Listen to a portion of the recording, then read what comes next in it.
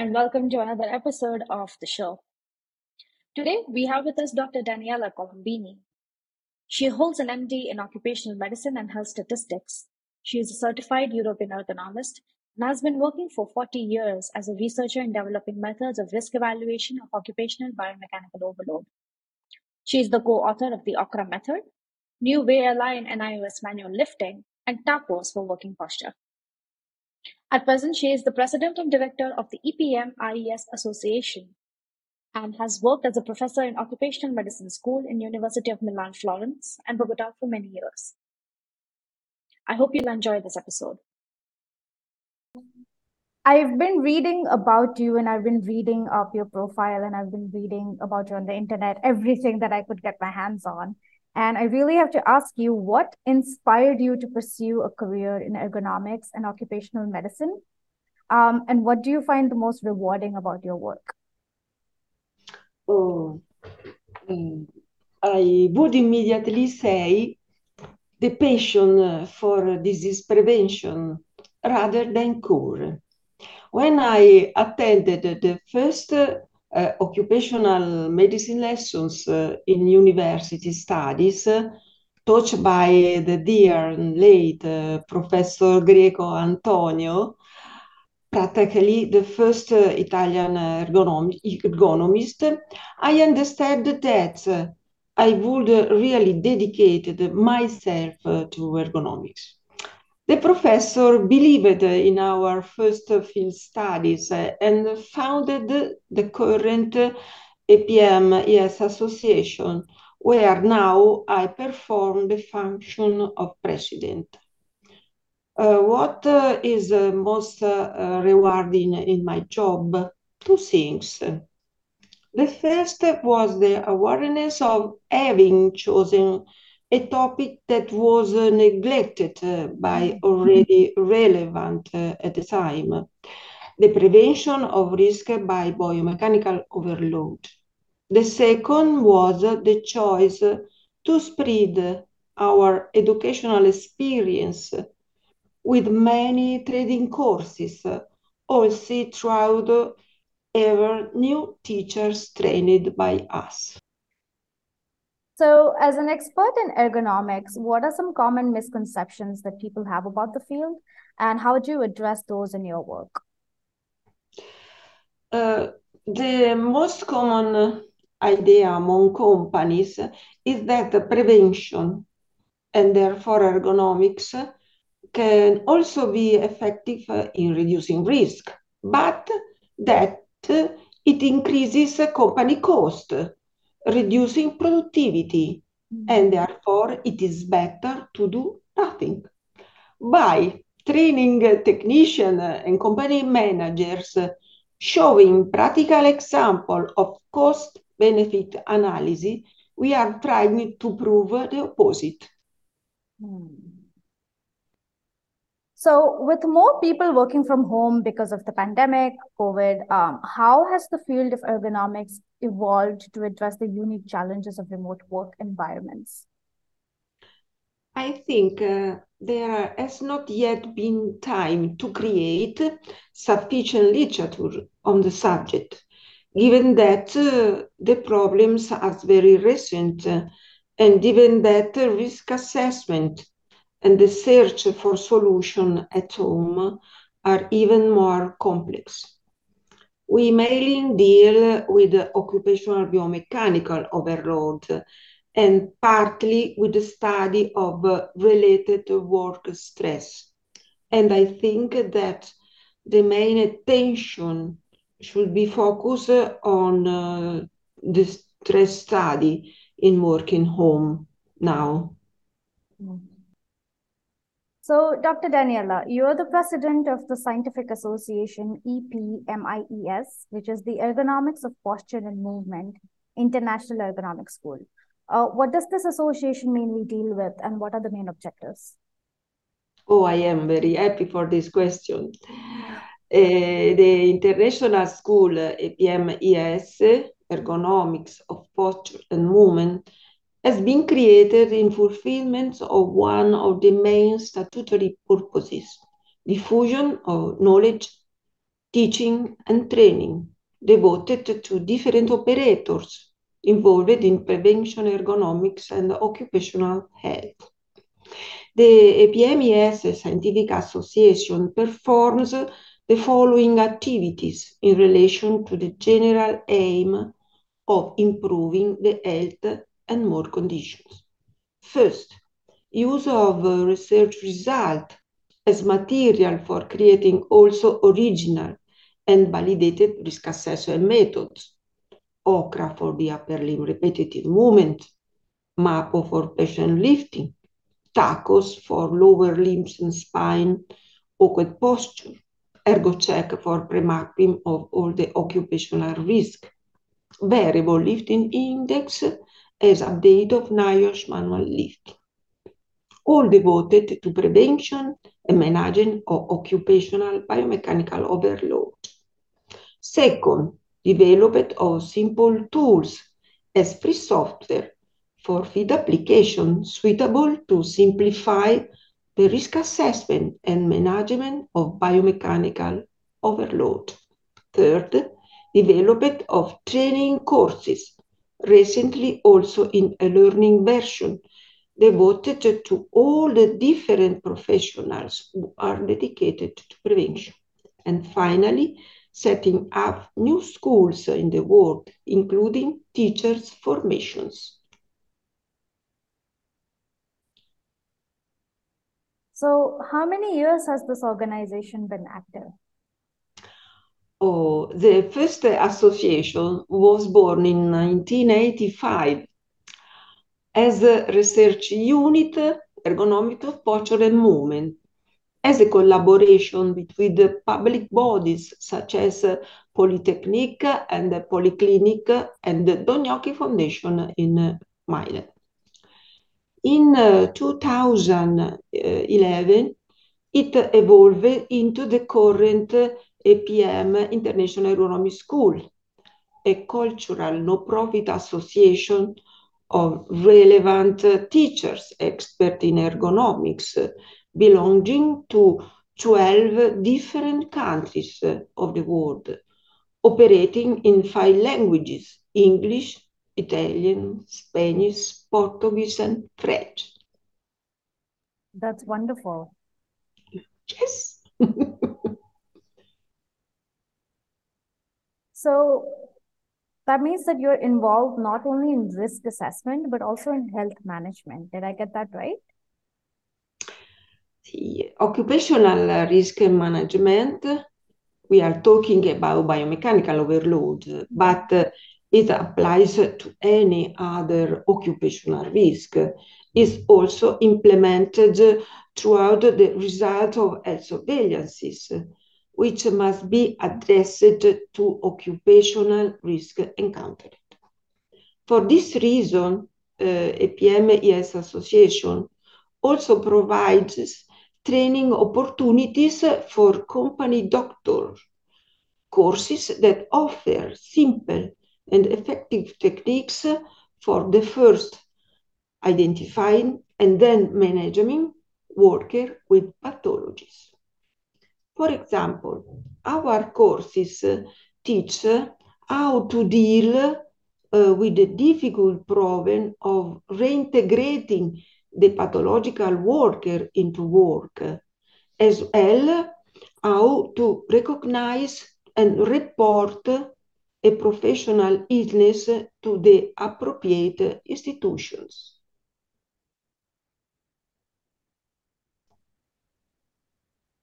So, what made you prepare the simple anamnestic model that you call the Latin questionnaire? The original model of questionnaire published in Spain in 1993 and on Ergonomics in 1998 was updated and optimized, based on more than 40 years application experience and validation, and renamed Latin questionnaire. This anamnestic model of questionnaire presented in the Congress differs from the other models proposed in the literature mainly because it employs a positive threshold, which allow, using a predetermined level of severity, to select an amnestic significant case compared to cases with minor disorder, the cases selected with the well-known Nordic questionnaire. This strategy, even after collecting only anamnestic data, is indispensable to conduct preliminary epidemiological studies, thanks to the possibility of comparing well-selected collective data on the exposed working population with those of reference population not exposed to biomechanical overload. Now update on the basis of over 4,000 new cases and provided with the questionnaire itself. Letting questionnaire it also supplies informal, simple tools, free downloaded as Excel software by our site.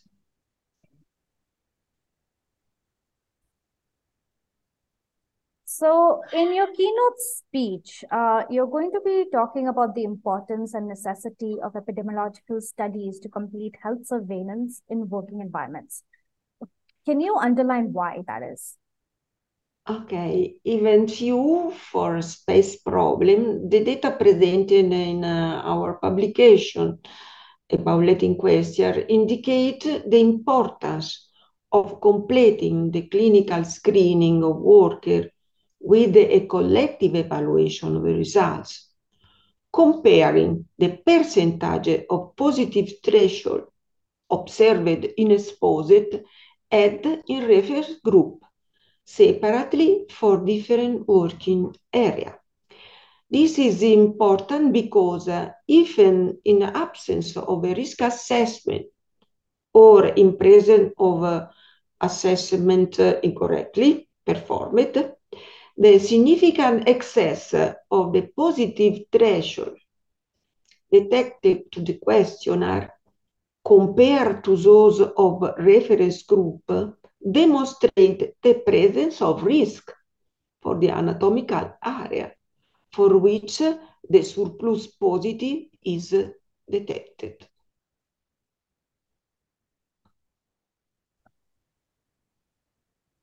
But can these epidemiological studies also be conducted by company doctors who do not have specific knowledge in the field?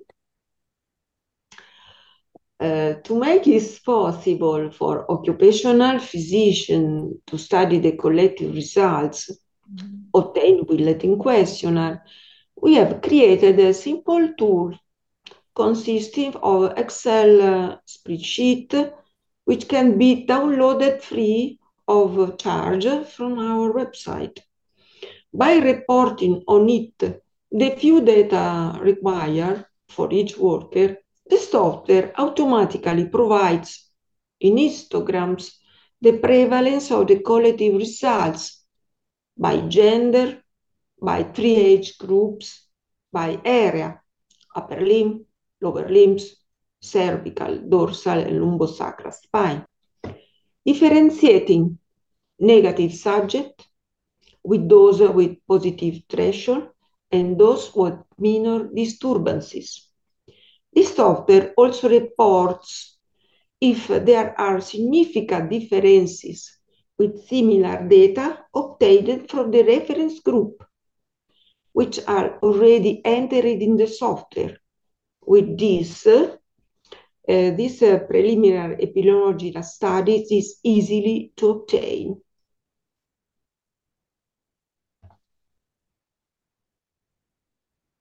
So, does the occupational doctor also have to know the risk assessment techniques in case of exposure to biomechanical overload? For any risk, occupational doctors are required to know the risk assessment techniques that are generally taught during the school of specialization in occupational medicine. However, since the risk of biomechanical overload is more recently acquired, in many countries, including Italy, it is often not treated in sufficient depth. When the occupational physician begins to work in a company, they immediately acknowledge that the risk of biomechanical overload is the most frequently encountered, and they do not know how to manage it, don't knowing the techniques to measure it.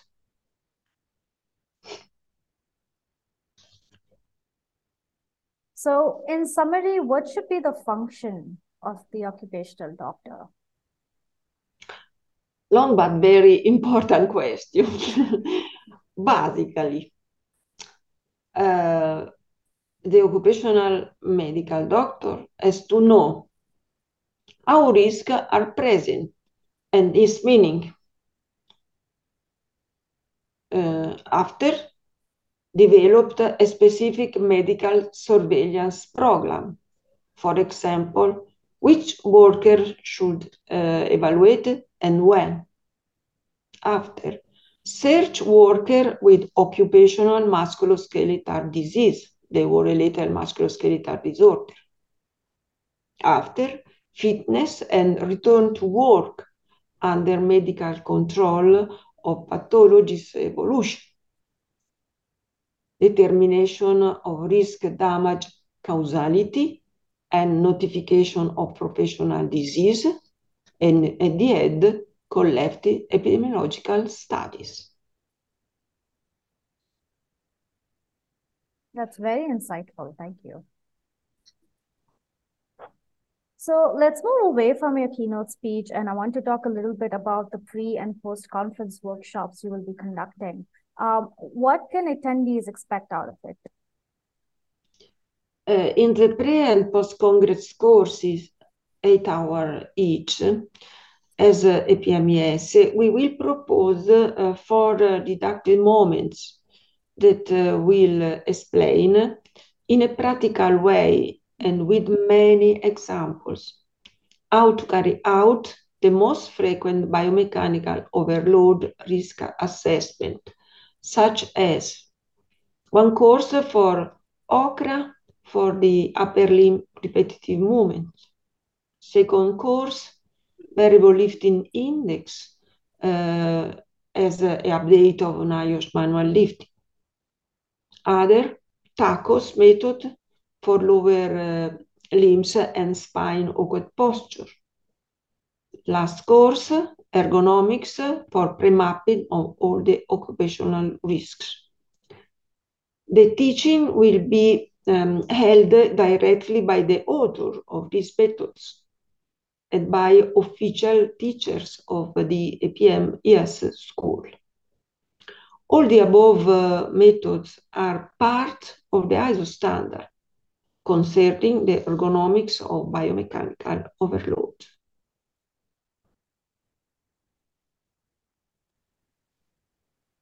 This is possibly my favorite question in the whole set of questions. What do you find the most exciting about coming to the PMES conference? As always, the opportunity of international meeting between several researchers.